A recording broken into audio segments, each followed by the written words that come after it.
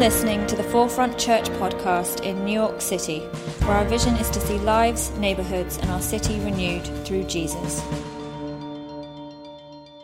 Good morning. I'm Jen Fisher. I'm the associate pastor here at Forefront Brooklyn. And lately I've been doing a lot of reminiscing with friends about how we got connected to Forefront and how long we've been a part of this church community. Over the past few years, I've heard a lot of good stories, random stories too, about how people have gotten plugged into our church. One friend told me how right before he moved to New York City, he Facebook messaged the one person he knew from school who lived here, just taking a shot to see if maybe that person knew someone who, needed a roommate or something. And it just so happened that person did know someone who needed a roommate. And so after getting settled into the city for a few months and meeting people around the apartment, kind of getting to know some folks, some good folks who were really cool and fun, my friend started to realize they all knew each other from this church. So he figured, all right, I'm kind of curious, good people, cool people, maybe that's a good church too. And now he's a leader here and a regular volunteer. And then there was another friend of mine who told a story of when she first moved to New York. She was kind of burned out on church, didn't want to come on Sunday mornings, but she did want to be a part of a small group. So she got plugged into a small group at Forefront Manhattan because this was back in the day when Brooklyn was just still a dream. And this small group was hosted by a mother and her son who happened to be really great cooks. And I think we can all agree that the key to anyone's heart is a great meal, right? So all the good food, the good people, this small group became like a second family to my friend. And a few years later, when we were ready to start Forefront Brooklyn, several members of this small group helped us launch this church. And there was a third friend of mine who recently told me she got invited in because she's an artist here in the city. And some friends invited her to come check out the guilds. So if you don't know what our guilds are, they are collectives of artists who get together once a month to practice their craft. So whether that's writing or dance or theater, whatever it is, it can be really hard to be an artist in this city. You struggle with a lot. You're kind of on your own a lot. So having a supportive group of people who shared her values and supported her as she developed her craft was really meaningful. And there was always kind of this open invitation, but no pressure to check out church on a Sunday morning. Finally, because she felt so loved and supported by the members of this guild, my friend decided to check out church on a Sunday. And now she too is a leader and a volunteer. So I can't help but think of my own story with this because I remember back in 2007 when I was a wee little 23-year-old, just got here from the suburbs of Chicago, and I was here for probably about 7 days, to the point where I was now needing to go to church, right? So I got on the computer and Googled, like most of us did, and I found Forefront Manhattan. I walked in those doors, and this woman came up to me, and she asked me all those usual questions that we kind of get bored with. Where are you from? What neighborhood do you live in? All that stuff, right?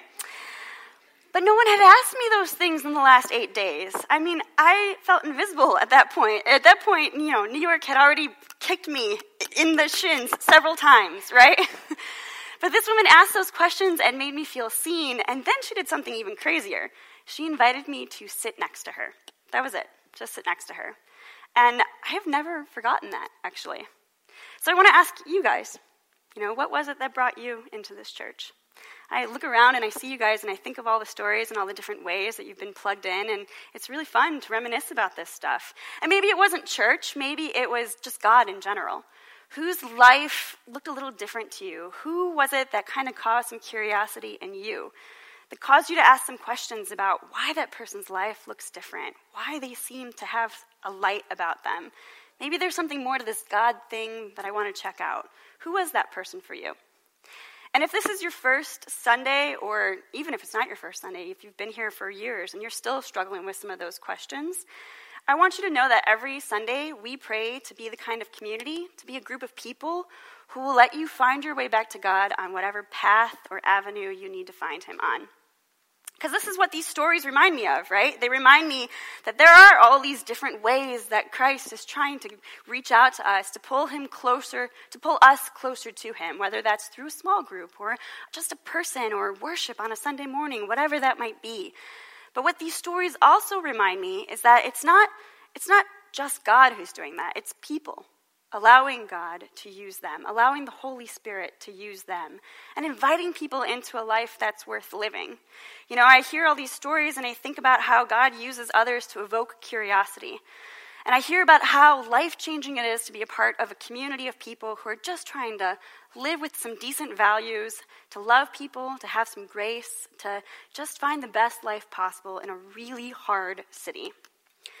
And then I think about Celebration Generosity and how we've been doing this for 6 years in the life of our organization, and how there's so many good people who've been plugged into our church because of Celebration Generosity. And the reason why we do this, which, this next Sunday we're going to give away hopefully over $100,000 between our church and our Manhattan family, to 3 organizations that we believe are doing really great work to renew our world, to bring about the kingdom of God here on earth. And those are Defy Ventures and Know Me Network, and today we're going to really talk about Orchard Group. And the reason why we do this every year is because not only do we value generosity, but we really believe that we are called as a church to be this kind of people, to be people who evoke curiosity and who give generously and who witness for Christ throughout our world. And this is why we're studying the book of Acts. The book of Acts in the New Testament, sometimes people call it the Acts of the Apostles or the Acts of the early church, because this is where we see it all begin. And today, here we are in chapter 1, verses 1 through 11, the very beginning of it all. And we're going to look at not only this conversation between the disciples, but we actually watch, between the disciples and Jesus, but we actually watch Jesus ascend into the heavens, rise up into the sky during this passage. But before we get to that, I want us to talk about those really important instructions that he left for his friends, okay? So Jesus tells them, I want you guys to stick around in Jerusalem for just a bit. I'm going to bring the Holy Spirit, and I want you to stay here and wait for it. He says this to them, do not leave Jerusalem, but wait for the gift my Father promised, which you have heard me speak about. For John baptized with water, but in a few days you will be baptized with the Holy Spirit. Then they gathered around him and asked him, Lord, are you at this time going to restore the kingdom to Israel? And he said to them, it's not for you to know the times or dates the Father has set by his own authority, but you will receive power when the Holy Spirit comes on you, and you will be my witnesses in Jerusalem and in all Judea and Samaria and to the ends of the earth. The gamut of emotion that must have been running through the apostles and while Jesus is saying these words is just incredible. Because remember, we're still in Eastertide here. This is the first 40 days since he's risen from the dead. So this is resurrected body Jesus with his wounds and his, ability to eat and walk through doors. All kinds of crazy stuff has been going on. And the disciples are probably having a really hard time wrapping their heads around all of that, okay? But then he talks about this gift of the Holy Spirit that he's mentioned before, that they still don't quite understand. And now he's talking about baptism, and from their Jewish culture and everything they understand about the prophets, they're thinking, okay, he's telling us that he's going to do what we thought he was going to do all along, right? He's going to establish a government, establish his own kingdom here on earth. We're going to be freed of this oppressive Roman government, and we're going to finally have this kingdom of Israel that we've been dreaming of, right? Jesus says, that's not really the point of this conversation. That's not really what you need to worry about right now. The point of this conversation is that my kingdom is coming. It's just going to be in a different way. What I want to talk about is you being witnesses for me. That's what he's telling them in this passage. So what is being a witness? Well, being a witness is testifying to a memory. Christ is saying to them, I want you to remember the people that I love. Remember the people that I included. Remember how I healed and how I loved and how I gave. I want you to remember the power of the Holy Spirit making you a new creation in me. I want you to allow the presence of God to live inside you. And I want you to tell other people about the truths that you've experienced in these days living with me. I want you to love the way I love, to include the way I include. You're going to help me build this kingdom, but it's going to look a little less like a political thing and more like starting a new church.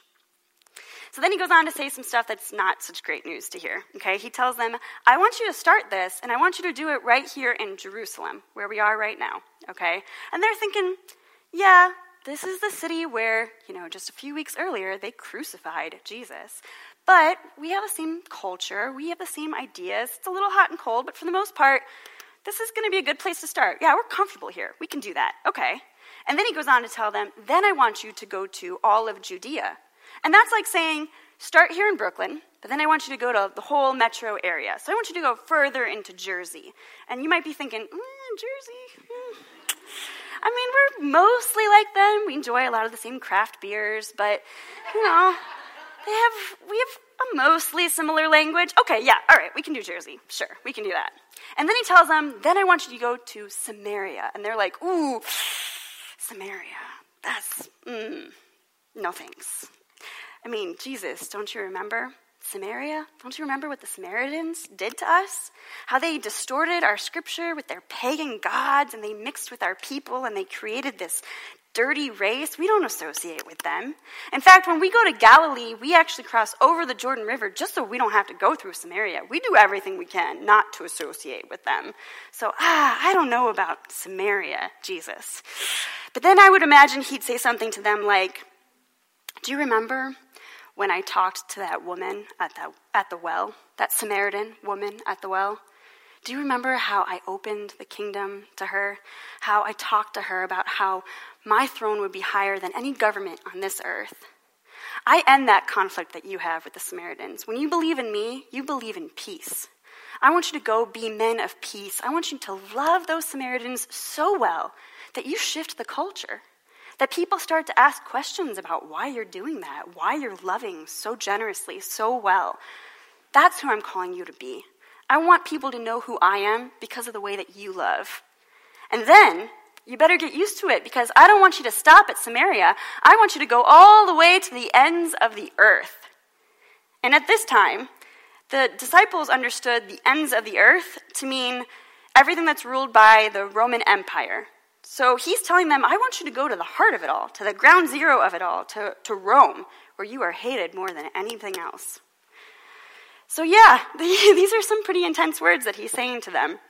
He's telling them, I want you to start here where it's easy, but I want you to keep loving people so well that you don't stop and that you get others to join you in all of this. And I want you to love and witness to me in ways that people have never heard of before. And I want you to go to people who are your enemies, people who don't even like you, or people that you don't even like, that you don't share the same values with, that you wouldn't associate with. So who are those people for you guys? Who are those people? Because Christ is calling you to love Democrats, Republicans, Tea Partiers even. He's calling us to love the people that we're not familiar with or we don't understand. Gay, straight, black, white, all of it. He's calling us to even love those people who annoy us the most. Like that guy on the train who clips his nails. It's so disgusting, right? Even that guy. Or the neighbor whose dog barks at all hours of the day and you just want to get your work done, right? Even that guy. So who is that person for you? That's who Christ is calling us to love. And he doesn't stop there, right? This is why we want to support really courageous people like the men and women who work for Nomi Network or for Defy Ventures, because we believe Christ is telling us, go and love the women in India and Cambodia. Go and love on those women who have only known darkness through their lives and who need my light more than anything. And go and love in the prisons and the courts.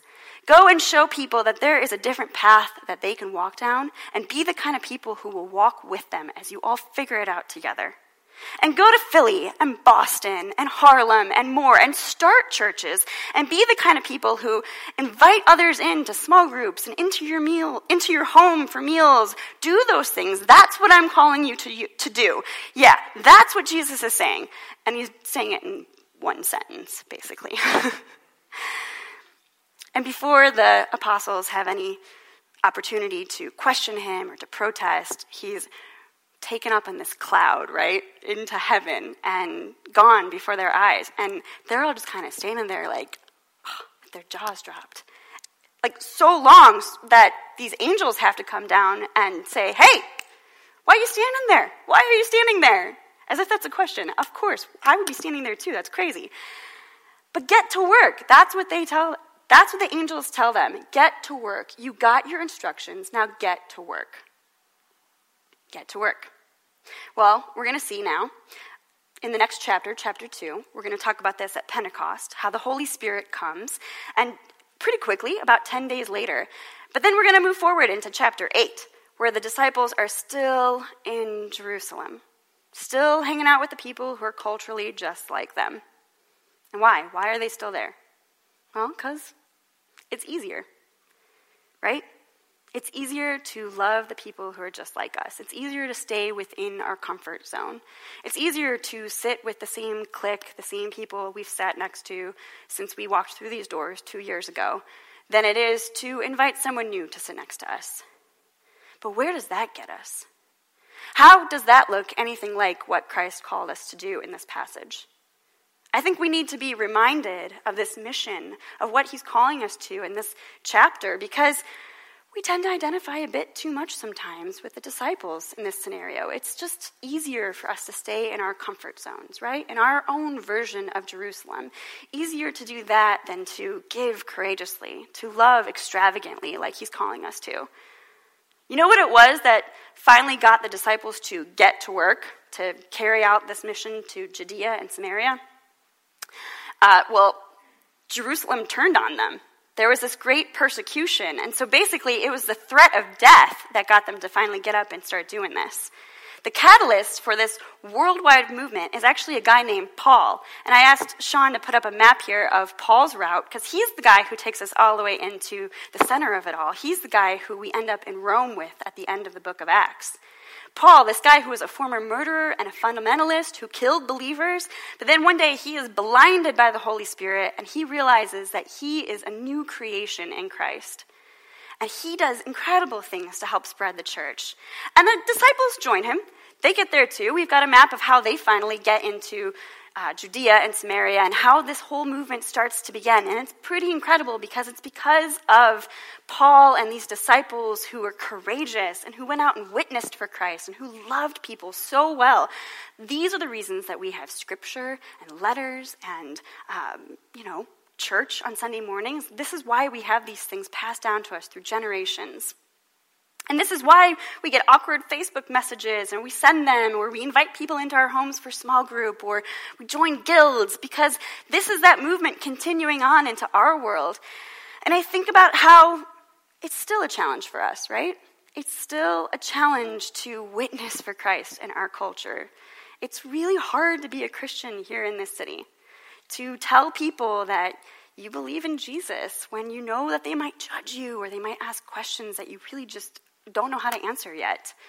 I mean, I still get butterflies in my stomach when people ask me, what do you do for a living? I'm like, I gotta tell them I work for a church. So I totally get it. It's really hard.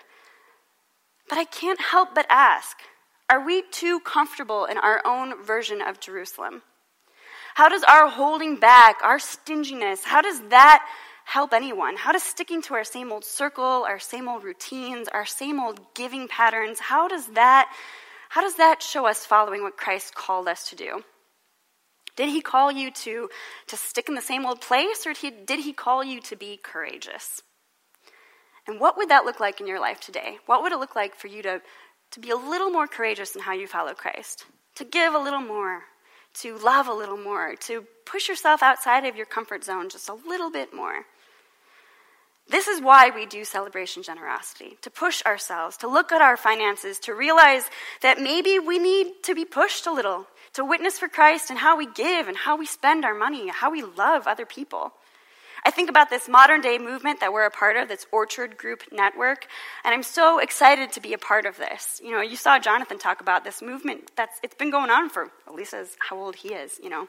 So it's been going on for a while, and we get to be a part of this. We get to help start churches in Inwood, in Harlem. In fact, here in Brooklyn, we were recipients of Celebration Generosity just a few years ago. Our Manhattan family gave us $40,000, and this is the reason why we're sitting here. I think about how Christ is going to move through the people in Philadelphia, about the small groups they'll start, and the baptisms, and the baby dedications, and the meals, and all of that great stuff that keeps going. And I think about these huge displays of generosity that we have within this network, and I want to tell you about another church and Orchard Group called Foundry Church in Baltimore, Maryland. I'm really excited about what they did this past December. They started a Christmas store in a neighborhood, kind of like East New York. It's something like that. It's a low-income, struggling neighborhood. And they got donations of brand new toys from all across the country. And they sold them on Saturdays in December for $2, $3, $5. And these are good toys, like brand new Frozen dolls, like the legit stuff, right? And they sold them to these parents who can't otherwise afford to provide Christmas for their kids. So rather than having a charity come in and be the hero on Christmas morning, instead, dignity was restored to these broken down parents. There was one mom who said this was the first time in 5 years that she could afford to buy presents for her kids and give her kids a Christmas. Dignity is restored when that mother gets to see that kid's face light up and know that her triple overtime hard work is what got it there, and she just needed a partner to make that happen. That, to me, is bringing the kingdom of God to this earth. That, to me, is loving courageously and giving generously and witnessing to Christ. So in just a moment, I want to invite up our very dear friend, Risa Storms, who we jokingly call the Queen of Orchard Group. But she's actually the Director of Communications. She does so much more than that. I'm going to invite her up here to tell you guys a little bit more about Orchard Group and Restoration Church. But I just want you guys to continue to pray this week. I want you to, ask, how is the Spirit moving in my life? How can I be a part of this? How can I witness and how I give? Who can I invite to the gala on Thursday night? How can I participate in this in a bigger way? How can I push myself outside of my comfort zone this week? I invite you guys to step in with us, to have the courage to go, the courage to give, just as we were called to. So before Risa comes up here, I want to invite you guys to check out this video.